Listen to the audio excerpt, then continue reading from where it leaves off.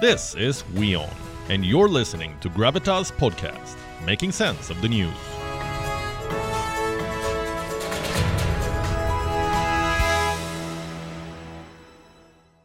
There is some scary news coming in from China. The country is reporting a record number of COVID-19 cases. By record, I mean the highest since the start of the pandemic. Like I said, it's scary. And it comes with global implications. On Wednesday, China reported 31,444 locally transmitted cases. The previous record was 29,317, which was recorded in April this year. As I speak, numerous Chinese cities are reporting outbreaks. Guangzhou, Chongqing, Chengdu, Jinan, Beijing, Lanzhou. In fact, the capital city has come to a standstill. Parks have been closed, museums have been shut. Shanghai has also tightened the COVID-19 restrictions. Those coming into the city are not allowed to visit the shopping malls or the restaurants within 5 days of arrival. In many other cities, shops, restaurants, schools have been closed. China has 31 province-level regions, and nearly all of them are reporting fresh cases. Is this a new wave? What else explains the resurgence of infections? That too nearly 3 years after the pandemic emerged in China. Our next question, what is China doing about this? These growing numbers. Well, cities across China have imposed localized lockdowns. There is mass testing. Makeshift hospitals are being built, just like they were in Wuhan in 2020. China maintains its zero tolerance to COVID-19. It is sticking to the zero COVID strategy. After all, it is the signature policy of the Chinese President Xi Jinping. But here's a question. Is the zero COVID policy even working? China, for that matter, has been pushing its mega cities into lockdowns that have gone on for months now.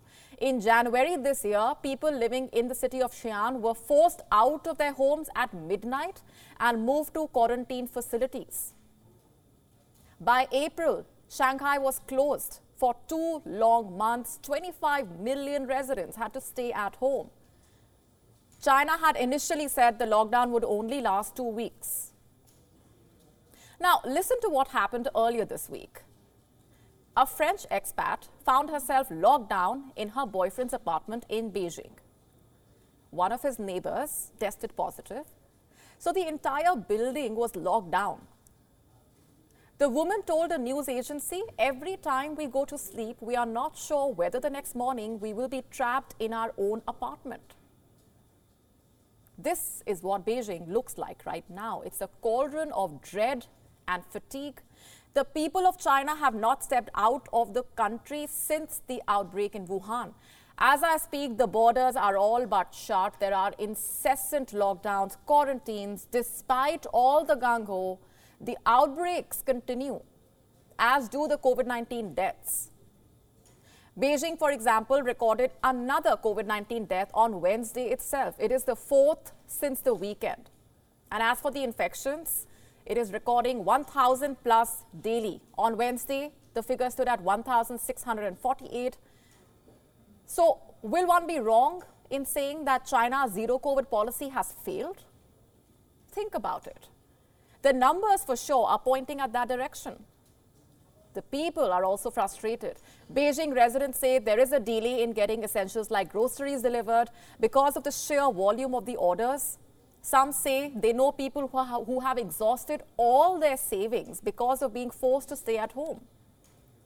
As I speak, spas, salons, other non-essential services remain closed. Factories are operating in closed-loop system, with the workers being asked to stay on site.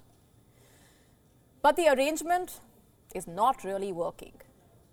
Yesterday, we told you what's happening in China's biggest iPhone factory. Protests have erupted.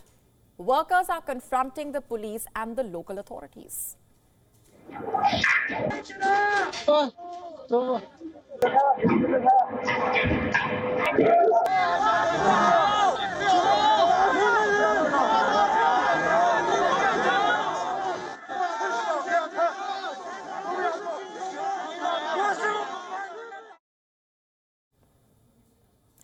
Chinese workers say they are being forced to share dormitories with COVID-positive colleagues. It's an allegation that iPhone supplier Foxconn denies. Foxconn is now reportedly paying the workers $1,100 to resign immediately. An additional $300 will be given to the workers who board a bus to their hometown. Foxconn reportedly also issued a notice that reads, I'm quoting, "Some employees are still concerned about the coronavirus and hope to quit and return home," adding, it deeply understands the concerns. What's happening at this factory is the kind of dissent rarely seen in China. But it appears from here that many in China have had enough. Chinese citizens are drawing comparisons with maskless fans attending the Football World Cup in Qatar and the Chinese citizens being trapped inside the country. The Chinese are frustrated. Many feel trapped. One Weibo user from Sichuan reacted to photographs from Qatar by asking, "Is this the same world as ours?" You see, outside China, the world is learning to coexist with this virus. It is reopening, coming back on track. And if you look at the macro picture, you could say that the world is actually doing a good job. But China is not. The obsession with zero COVID has cost China's people their happiness. Its own economy is suffering, the domestic market, growth. Brokerage Nomura, for example, has revised China's GDP forecast for the fourth quarter to 2.4% year-on-year, over 2.8%. Full-year growth has also been cut from 2.9% to 2.8%. China's target was to grow by 5.5% this year.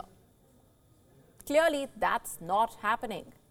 And neither is a COVID-free China. Come 2023, China will head into the fourth year of the pandemic, and the world's second largest economy is still struggling to cope with COVID-19. And now, as the infections resurge, here's a question that the Chinese leadership must ask itself.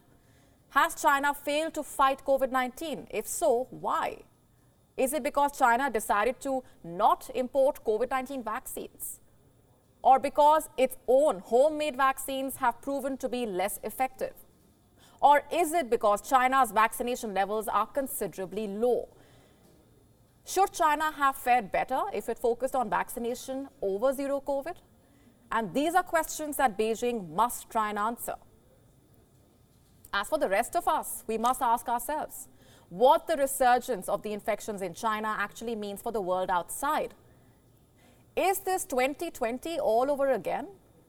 Should we also brace for lockdowns? And how long before COVID-19 cases rise in our countries as well?